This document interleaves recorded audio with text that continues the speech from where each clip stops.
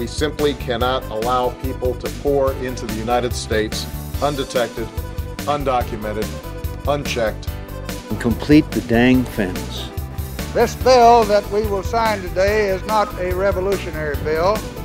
Cast down your bucket where you are. We come from France. And I am, adamantly against illegal immigrants. They're coming in by the thousands, just unbelievable. A wall is an immorality. Who are you rooting for? Those masters of the universe are at it again. You maniac! You blew it up! Welcome to Parsing Immigration Policy, the podcast of the Center for Immigration Studies. My name is Mark Krikorian, Executive Director of the Center. And this week, we are offering the audio from a panel discussion that we hosted recently. You can watch the video, if you like, which includes the Q&A on our website at cis.org. What we've done is sort of cut to the meat of each of the presentations. And the panel discussion was on the occasion of the publication date, the publication of a new book by one of our analysts, Todd Bensman. This is his second book. The book is called OVERRUN: How Joe Biden Unleashed the Greatest Mass Migration Crisis in American History. And it's based on his reporting, very extensive reporting, at the border in Mexico, in Costa Rica, and elsewhere about what caused this problem and what consequences it's having. It's an interesting book. It's not just sort of a policy book with lots of facts and figures. There are some numbers in there, but there's no math involved. It's mainly a reporting book, a narrative of what's happening and try to explain why this happened and what's happening. So Todd will present first. He is a former foreign correspondent, covered the Balkan Wars, and for something like 20 years was a reporter. Then he spent about 10 years as an intelligence analyst with the Texas Department of Public Safety, looking at actually the border and security threats there. So he was actually uniquely qualified to write about this. He's first going to talk about the book. Then the second presenter is Charlotte Cuthbertson, who's a correspondent for Epoch Times covering the border. And maybe even more importantly, that she lives at the border, lives in a small town right near the border, which is experiencing and continues to experience a significant flow of people, not people turning themselves in, but people trying to avoid the Border Patrol. So she has a lot of experience with, damage caused to ranches, car chases, Border Patrol chasing, smuggling vehicles, that sort of thing. And then the third speaker is Chuck Holton. He's an independent correspondent, a war correspondent. His material is for the Christian Broadcasting Network, CBN, so he's kind of a stringer correspondent for them, covering the border extensively. He's based in Panama, so he has gone to the Darien Gap, which is that jungle area in eastern Panama, but has also gone all over the rest of the world, Dominican Republic, Armenia, Ukraine. He covers the war in Ukraine a lot. So he has a lot to say about what he's seen in Panama and elsewhere. And then each of the panelists had actually a brief video presentation of a minute or two that related to what they were talking about. You'll be able to see that in the show notes. There's the link to the whole video part of the presentation. So now we're going to start with Todd Bensman. Well, thank you, Mark, and I appreciate being here and finally having the book out.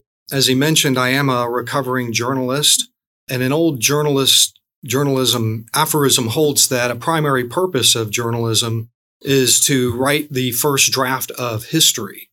I wrote OVERRUN in that spirit as a first draft of this particular historic event. And one of the primary missions of the book is to establish, in fact, that this is a historic event in U.S. history. Nothing like this has ever happened to the United States. The mass migration that has happened at the southern border reaches far beyond the threshold of what would qualify as a historic event by every nonpartisan metric. And I mean by the numbers, by the government numbers. So events like that always warrant book writing. Somebody needs to write a book about historic events that are happening. This particular one is still in progress. Makes it a little bit difficult, but we've had 2 years of this, and we need to have comprehension about how we got here so that at some point we can figure out how to get out of this. The subtitle of my book, How Joe Biden Unleashed the Greatest Border Crisis in U.S. History, is supported by the numbers. So I thought I'd take you through some of these numbers. Every record since President Eisenhower established record keeping for this sort of thing in 1960 stands smashed completely. Between 2010 and 2016, Border Patrol apprehensions typically never exceeded 500,000. We might have exceeded that once or twice here and there, but they didn't exceed 400,000 in 2011, 2012, and 2015. But then in 2021, they broke through the ceiling at 1.7 million in a fiscal year and kept going to 2.4 million in fiscal 2022. Mind you, from 400,000 in a typical year, which seems like a lot, at the time seemed like a lot, to 2.4 million. So far in 2023, like I said, this is still ongoing, 874,000 in the first few months. We're on track at that rate to hit 2.8 million if we remain at that rate. They've changed rechanneling a little bit through the ports of entry now, so you might not see it like that, but rest assured, just as many people will be crossing through the ports of entry under the new humanitarian parole as would have crossed had they been jumping illegally. To give you some context, a few years ago, the former Secretary of DHS, Jay Johnson, was quoted saying, "If I woke up in the morning and apprehensions were more than 1,000 a day, I was going to have a bad day. We're in real trouble at 1,000 a day." We stand for years now at 7,000 and 8,000 a day. That's history in the making. 200,000 a month. In December, we had 250,000 in a single month. Think of 4 Super Bowl stadiums filled coming through that border every month. 4 Super Bowl stadiums. Border Patrol altogether in the last 24 months has laid hands on a stunning 4.6 million people, 4.6 million times since Inauguration Day. And this traces to Inauguration Day, as I'll explain, and as the book shows. As a defending force, the agency collapsed Border Patrol agency collapsed in retreat so that it could do the administrative processing necessary to move all those people into the country.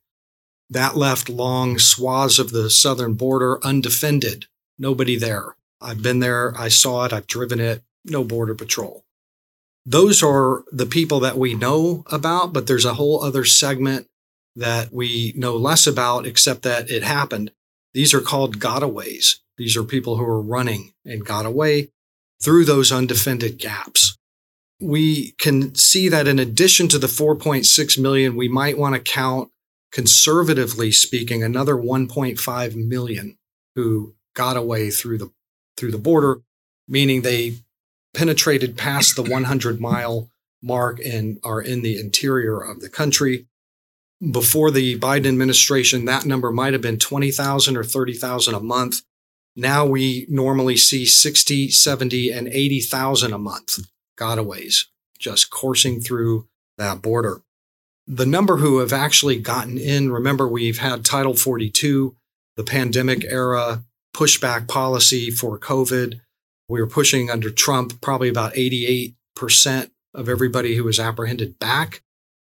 That changed the day after Biden took office and actually on Inauguration Day to where they were opening huge exemptions for certain categories. And so we know that at least 2.4 million were actually allowed into the country in just the first 18 months of the crisis. You can extrapolate beyond that. We lost track of some of the records for that because those came to us via a court case that required the government to report. And that ended in June of last year. So we don't really have a good handle on how many have been allowed in to the country, but that rate indicates at least 6 million people will have joined the United States by the end of Biden's term. That's probably a conservative estimate, given the gotaways, et cetera, and that it may very well be 7 or 8 million altogether for the 4-year term. That is a mega city on the order of LA and Chicago combined, added to the country. There are other metrics, first-time evers, that show that this is history. For example, 295,000 unaccompanied minors have entered. In 2013, they didn't even keep records on that because there were so few. We didn't have unaccompanied minors as a problem. We have had at least 300,000 by now, probably far more. That was by the end of 2022. They're still coming. Never have so many crossed that were not from Mexico or Central America. Nearly 43% of everybody hitting that border are from 150 other countries around the world. I've met personally immigrants from 20 different African countries, from all over the Middle East, from Asia, from the entire world. And Chuck Holton is going to talk more extensively about that traffic. Never have more on the FBI's terrorism watch list been apprehended. 98 in fiscal 2022, another 51 just so far this year, 14 the year before. That's in the context of gotaways. If you think about 1.5 million people that got through, if we caught 120 or 150 on the terror watch list, how many didn't we catch? Interior deportations. Never has the number of deportations from the U.S. Interior fallen so far, so fast. For the first time since federal immigration laws were passed in 1903, a president effectively ended deportation of every kind in America, as it has been known for decades, and left in its place a first ever sanctuary nation. The number of those ordered deported by a judge who got to stay tripled from 70,000 in 2020 to 260,000 by May 2022. Deportations from the interior fell 267,000 in 2019 to 59,000 in 2021. Under Biden, ICE arrested 48% fewer convicted criminals, deported 63% fewer criminals, and issued 46% fewer requests to other law enforcement agencies to detain criminals. I could go on with these numbers. We have never been here in this country. That warrants a book. It also warrants regular media coverage, which we have seen precious little of for such a major transformational event. Never have Mexico's ruthless crime syndicates and their paramilitary forces earned so much money from their control of the crossings and from smuggling. And for the first time in memory, the cartel proceeds from this smuggling event are said to have surpassed those from drug smuggling. And prior to this, they might have made $500 million a year. Now they're up to as high as $13 billion a year. All that money is going to buy what? Weapons, equipment, and influence in Mexico. Not good for U.S. national security. Never has an American president decided, as a matter of national policy, that the executive branch of federal government would abdicate from its constitutionally mandated duty to follow congressional statutes, to not work against a flooding torrent of humanity across the southern border, and to not try to plug the dam. This is the first time we have ever had a president just simply abdicate from enforcing immigration law on purpose and knowingly. And never have more immigrants died trying to take advantage of the president's unprecedented policies, admitting large categories of border crossers into America. Last year, the United Nations declared the U.S. border the most dangerous in the world. They talked about 1,200 dead up until last year. Chuck's going to tell you about the real number. Why is this happening?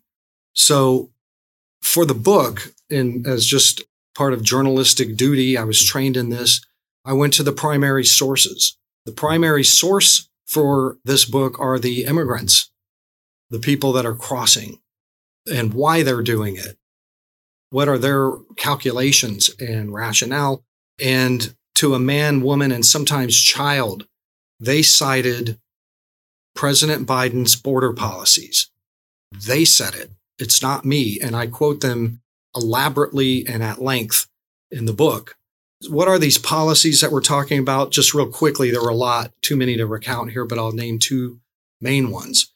One is that the president, when he entered office, decided to open up huge exemptions to Title 42 pushbacks for three main categories: family units, pregnant women, and unaccompanied children. Why did he do that? We're not 100% sure, but we do know that the government of Mexico was watching the American election very closely. Remember that Mexico had been taking untold thousands and thousands of pushbacks from the Trump administration. They had to take care of them. Their law required that they be in detention centers and that they be fed and clothed and taken care of. That was a high maintenance duty. Nobody in the Mexican government wanted to do this. They wanted to pass that hot potato to the Americans the second they could. So they drafted a law in secrecy, in quiet, and watched the election. And within 72 hours of seeing Joe Biden elected, they passed that law. No press, nothing. And they set a delayed fuse for the implementation of that law to eat up the transition period between Trump and Biden. And it had the effect of releasing all of these family units from detention at once. With 10 days of Trump's administration to go, where do you think they went? They headed to the border and they waited for Inauguration Day. And on Inauguration Day, they poured over the border. The administration exempted them from Title 42, which meant that the snowball of that became an avalanche very quickly. The entire world heard about the family units pouring through from Tamaulipas into Texas mainly. And also they were taking women who were 7 months pregnant. So guess what we started to see? And unaccompanied minors, we will leave nobody behind in Mexico to starve to death, they said. They messaged this. And the second thing that they did was, in addition to opening up these massive exemptions, is that they eliminated deportation. So if you want to run and you can get past the Border Patrol, you are enticed to do so, because all you have to do is just get through and you're in. You will not be deported. You will not be detained. This had the effect of two different looks to the border. One is give-ups, huge numbers that were just crossing in and say, take me in. And they were being put on a conveyor belt into the interior of the country on buses using NGOs. It's a massive operation that's still going on to this day, 7 days a week, 30 days a month, buses, planes, every which way getting into American cities. But then the other look of this are the runners and the gotaways, which is another kind of pandemonium, kind of schizophrenic thing that's happening to the border. And Charlotte is in the middle of that. She lives in the middle of that. And she's going to tell us about what that looks like. Now, the next speaker is Charlotte Cuthbertson. So I live in a very small Texas rural county called Kinney County in southwest Texas. And last week when I told a friend that I was coming up, she's 87, told her I was coming up to DC to talk about the border and the smuggling issue. And she said, well, you tell them that your 87-year-old friend sleeps with a pistol under her pillow now. So that kind of encapsulates the change that's happened in the area where I live. So Kinney County is the red box there. Basically, it shares 16 miles of border with Mexico. It doesn't have a port of entry, but there's Del Rio on one side and Eagle Pass on the other side. And so that area has become one of the busiest for illegal crossings. But the unique thing about Kinney County is that it is a thoroughfare for the gotaways. So as the cartel pushes the large groups of families, draws Border Patrol resources to process those big groups, then the gotaways come around the sides, and they're trying to get to San Antonio, which is sort of their first big hub, which then they can distribute throughout the US. So the gotaways come through by foot on the local ranches, or they come on the sort of the back roads through Kinney County by vehicle. They're trying to avoid a Border Patrol highway checkpoint just southwest of Uvalde. And so a lot of the back roads come through Kinney County. So why are they trying to get away?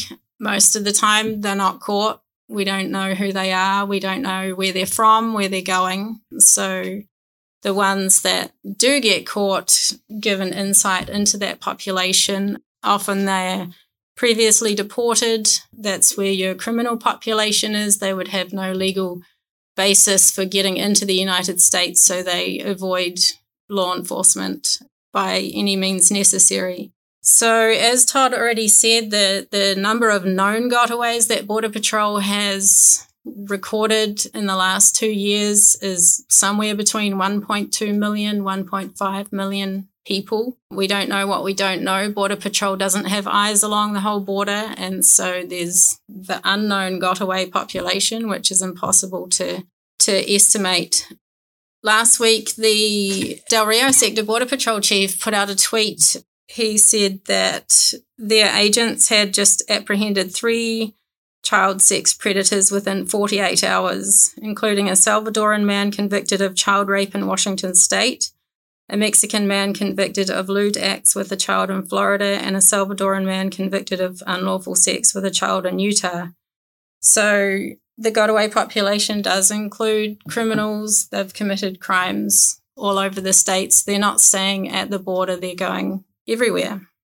So the people that are getting away, the ones that walk on the ranches, the private ranches, I just want to read you a couple of quotes from a couple of ranches that live on the border, and they see a lot of this traffic come through their property. A lot of them can't use their property as it's intended. This is from one rancher. I've personally lived here for the last 26 years, and what I have witnessed over the last 2 years has been completely insane. Safety has become a major concern. My wife, my kids, our employees, and myself wear a pistol everywhere we go on the ranch. We have been cussed at, threatened, had rocks and sticks thrown at us. Our dogs have been beaten on multiple occasions by illegal aliens. Every hunting camp I have has been vandalized. Our headquarters have been broken into. Over half of our highway gates have been run through. Most of my hunting blinds have been vandalized. One was set on fire and several used as bathrooms. So it's a daily occurrence for the ranchers down there. Another rancher, he talked about how in 2014, Border Patrol apprehended 37 illegal immigrants on his property. He now sees on his own cameras 10 miles in from the border at least 200 individuals a night coming through his property. He's moved his family off the ranch. He's had to hire a full-time employee who spends 40 hours a week fixing fences and picking up trash. That's all he does.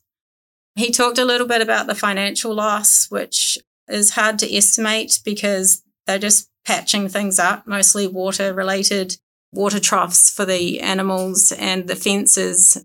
He estimates he spent about $300,000 last year just patching things up. If he had to replace it all, it would be more than $800,000. So aside from the walkers, there's the smuggling in the vehicles. And this is all in a very small county, 3,100 people, one main town of 1,800. So there's a lot of activity. As far as the vehicle smuggling, in 2020, the sheriff said that they arrested 169 alleged smugglers. Last year, 2022, that number was 741. So everything's more than tripled. And the smugglers, it's a whole nother industry. The smugglers are being recruited on social media, mostly TikTok, WhatsApp, with promises of lots of cash. Smugglers have been coming down from Ohio, Washington State, Illinois. They'll fly down to San Antonio, rent a car, come to the border, pick up a carload and come back. smugglers from Oklahoma, Louisiana, Florida. The sheriff told me a couple of weeks ago they're now starting to see license plates from New York and New Jersey. Last year, in May, the deputies caught a 15-year-old kid smuggling. During the traffic stop, he tried to run over one of the deputies. They shot him multiple times. He survived. He was back in October. Sheriff said he still had holes in him. He was still healing. He was back in October picking up another load. Another smuggler was being chased by Texas state troopers. The driver started shooting at oncoming cars in the hopes that DPS would stop the pursuit and let him go, basically. Another smuggler crashed into a house in the town. A lot of the times when the smugglers flee, they'll crash. There's been carloads of just 11 bodies flying everywhere. A lot of times they have to call in the helicopter from San Antonio for all of the injuries. EMS director has said that his average call-outs for a year for the Kinney County EMS would be about 250 a year. And in December, he was at 561 calls so far for 2022. And he sees everything. He sees amputated limbs from people jumping off trains and getting run over, snake bites, everything, car wrecks.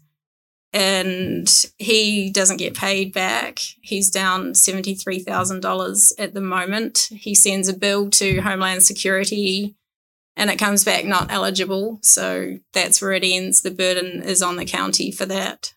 Just one other thing I wanted to mention to finish off is these people that are coming across, whether they give up or they're a got-away, they have to pay the cartel one way or another.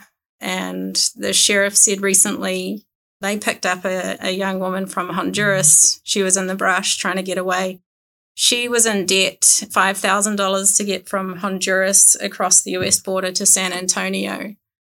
And she had been told that she would be in San Antonio for a while to pay off her $5,000 debt before she was allowed to get to her final destination, which was the East Coast, where she would owe another $5,000. So everyone has to pay. And the final speaker is Chuck Holton. Right. So I've been covering immigration for 20 years, and even in the last couple of years have been basically at every portion of that pipeline. And it is a pipeline. It's almost an unbroken conga line of people coming north. And these are not the same kinds of people that you saw a decade ago who were mostly coming for work, mostly from Latin America, especially from northern Latin America and Mexico and Central America. We're seeing increasing numbers of what they used to call exotics because they were so strange, but they're not so strange anymore. So I've traveled the length and breadth of that pipeline trying to get a more granular look at not just who's coming, but why they're coming. What are their motivations? And who is the smuggler? This is the big question that I think a lot of people don't understand, is that they hear about the smugglers that are bringing these people up and they imagine these shadowy cartel figures or the tatted gangbangers with the face tats and stuff. And there are some of those.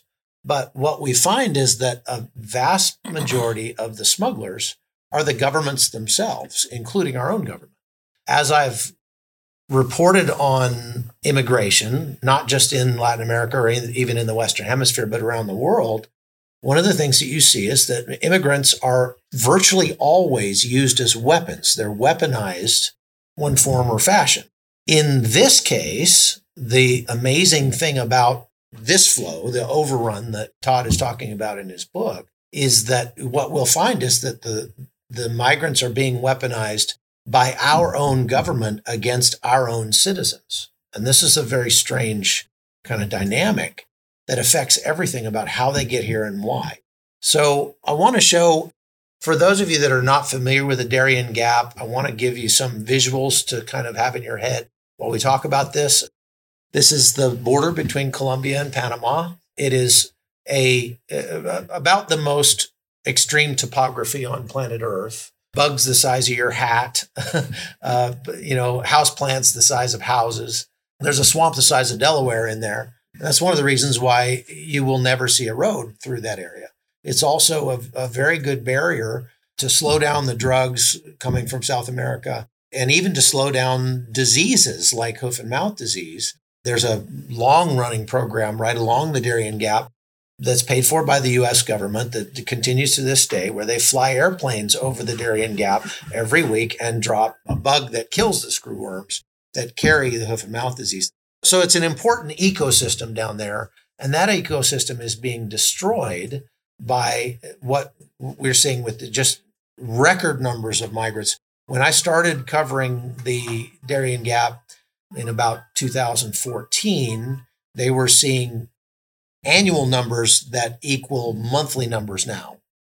And that's never happened before. This has only happened during the Biden administration. So now we're seeing last year 250,000 people coming through the Darien Gap from 150 different countries.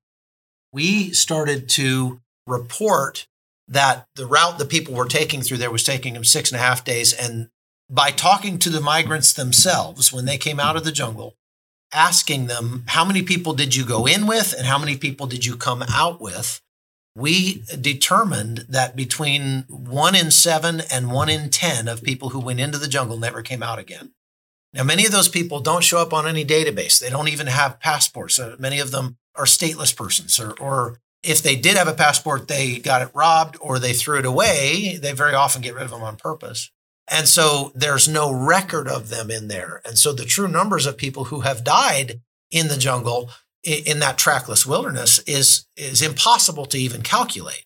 But again, just the best way we could do it was saying, how big was your group when you went in and how big was your group when you came out? We even went to the Colombian side and looked at groups and met people as they went in and then came around and found them on the Panamanian side when they came out and measured the people they were missing.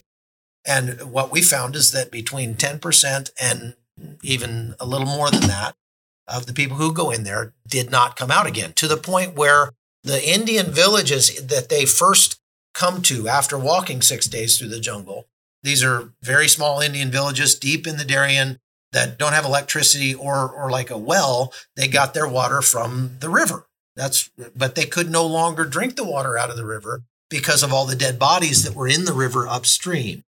And so they were having to bring bottled water into a place that gets 12 to 15 feet of rain a year in order to drink so that their people could survive, because they couldn't drink the water out of the river like they've done for 500 years or more.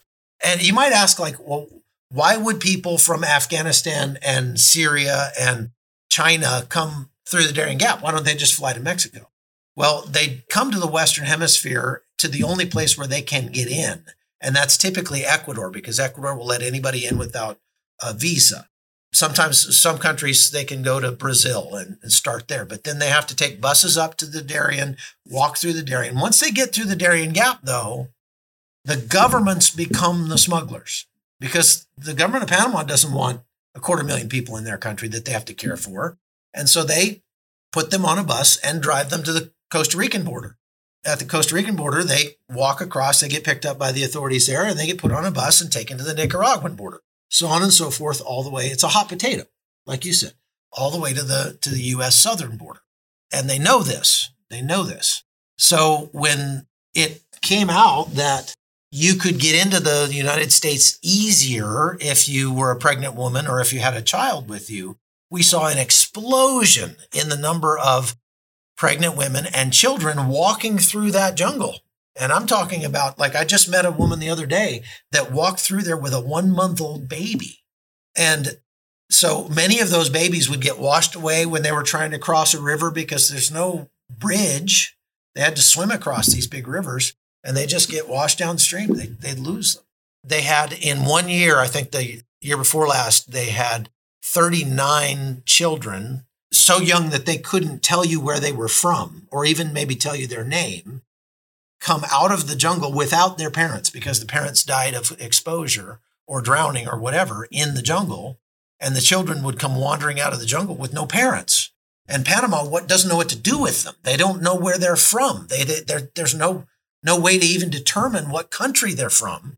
And they don't have a system for that in Panama. So they would put them in a hospital or put them in a hotel or something. And, they put an ad in the paper looking for family members or anybody that knew who they were. And when nobody came forward, then they would just give them a Panamanian name and put them in school. And so there's a lot of Juans and Marias that are actually from like Congo or someplace that are now growing up in Panama as orphans. And Panama typically doesn't have an orphanage system. So there was no system to deal with that. So they had to create a whole new section of Centerfront to deal with that. What we're seeing now is a tremendous number of Chinese people coming through. And that doesn't diminish the number of Cubans and Venezuelans and Haitians that are coming through. Up until just recently, that was the biggest numbers of people coming. Those people now can come directly to the United States with the help of that CBP1 app if they have a sponsor in the U.S. But that has not diminished the numbers of them coming through the Darien Gap so much. And when you talk to them and you say, the U.S. government says you have to go through this CBP1 app, and they say, yeah, we tried, and the website was down, or they say it's full. They've already reached their quota. Remember, that's 120,000 people a month that the Biden administration is escorting into the United States. And they're already claiming, as we said they would, that we have reduced the numbers of illegal crossers by 120,000 a month. No, they haven't. They've just pre-legalized them. It's like TSA pre-check for those people coming through, and it just allows them in. And then, as the government very often does, they just change the metrics. They change how they measure. They don't change the numbers. They just change how they measure the numbers. And so the people that we're seeing coming through the gap now are saying, well, I'm from Haiti, but they don't know that, and I don't have a passport, so I'm just going to tell them I'm from the Dominican Republic, and therefore I'm not subject to that 30,000 a month quota coming through the CBP1 app. But as I showed there, we've seen a tremendous jump in the number of Chinese people that are coming, and they're coming for the same reasons everyone else is coming. Now, keep in mind, how many countries do they have to cross through to get to the United States border? It's over a dozen, and any of those countries, they could build a life. In fact, the majority of Haitians and Cubans that you see coming through the Darien Gap now on their way to the United States are not coming from Haiti or Cuba. They have for years been in places like Peru and Chile, making a living, making a life. They're well-dressed, they're well-fed, they have iPhones, they've been making money, but they're coming to the United States now after being 3, 4, 5, 6, 7, 8 years in making a life in another country, specifically because the gate is open. And so this is what you see. There's a direct correlation between the messaging of the administration here in the United States and the number of people coming through. There's a direct correlation in the types and demographics of the people coming through based on the policies of the United States, those pull factors. Okay, so the push factors that everybody talks about in the media is war and oppression. They're fleeing war and oppression. Well, yeah, Haiti's a really bad place to live. You don't want to live in Haiti. But the people that are coming to the United States that are Haitian are not coming from Haiti. They've been living in the Dominican Republic for many years. They've been living in Chile or Peru for many years. And they're coming right now because people are handing out cookies in the United States. I'm going to tell you a quick story about a Cuban couple to illustrate that point. There was a Cuban couple I met coming right out of the Darien Gap. Their feet were in such bad shape from trench foot that they couldn't walk by the time they got out of there. And I literally treated them, me and my sons, gave them first aid when they got out because the skin was sloughing off their feet. And they just had raw, bloody feet when they came out.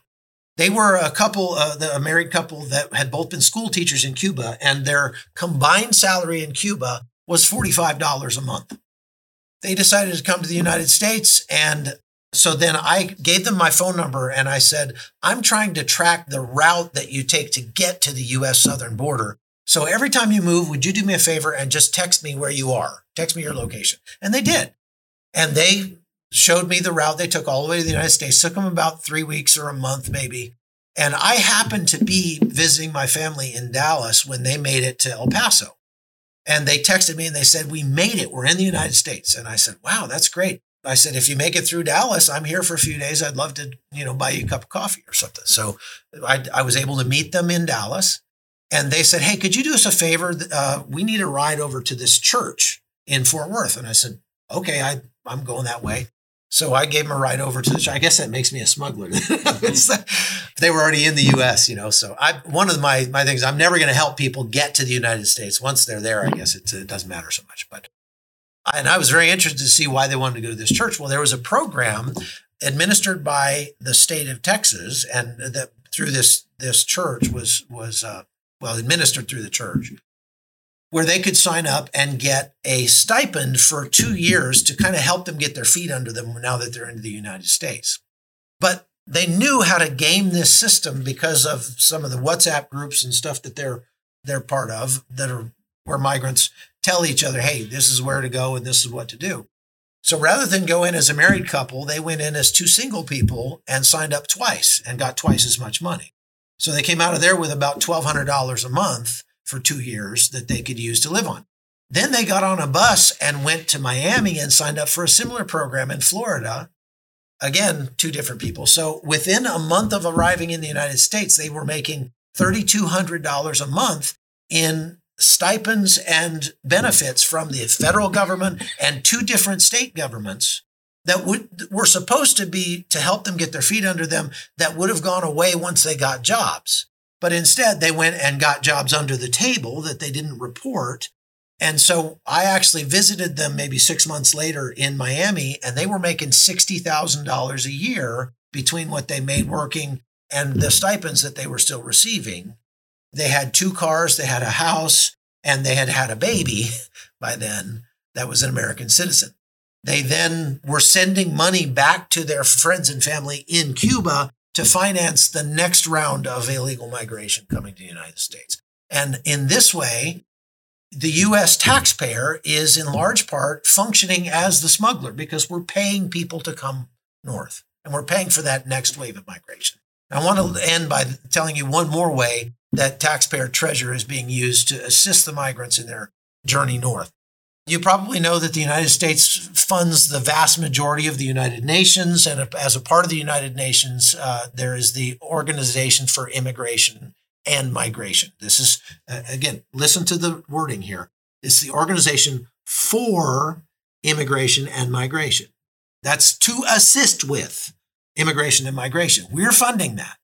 And what we've seen, as Todd and I have traveled around all over Latin America, is that in many places, these people would be stuck, but for the fact that they can go to a center, they can go to an office in Cúcuta, Colombia, in Tapachula, Mexico, in various places along the route, and they can register with the Organization for Immigration and Migration and can receive a check, or in the form of a debit card. They can receive a Visa debit card that they can then use to fund the next leg of their journey to survive as they go along.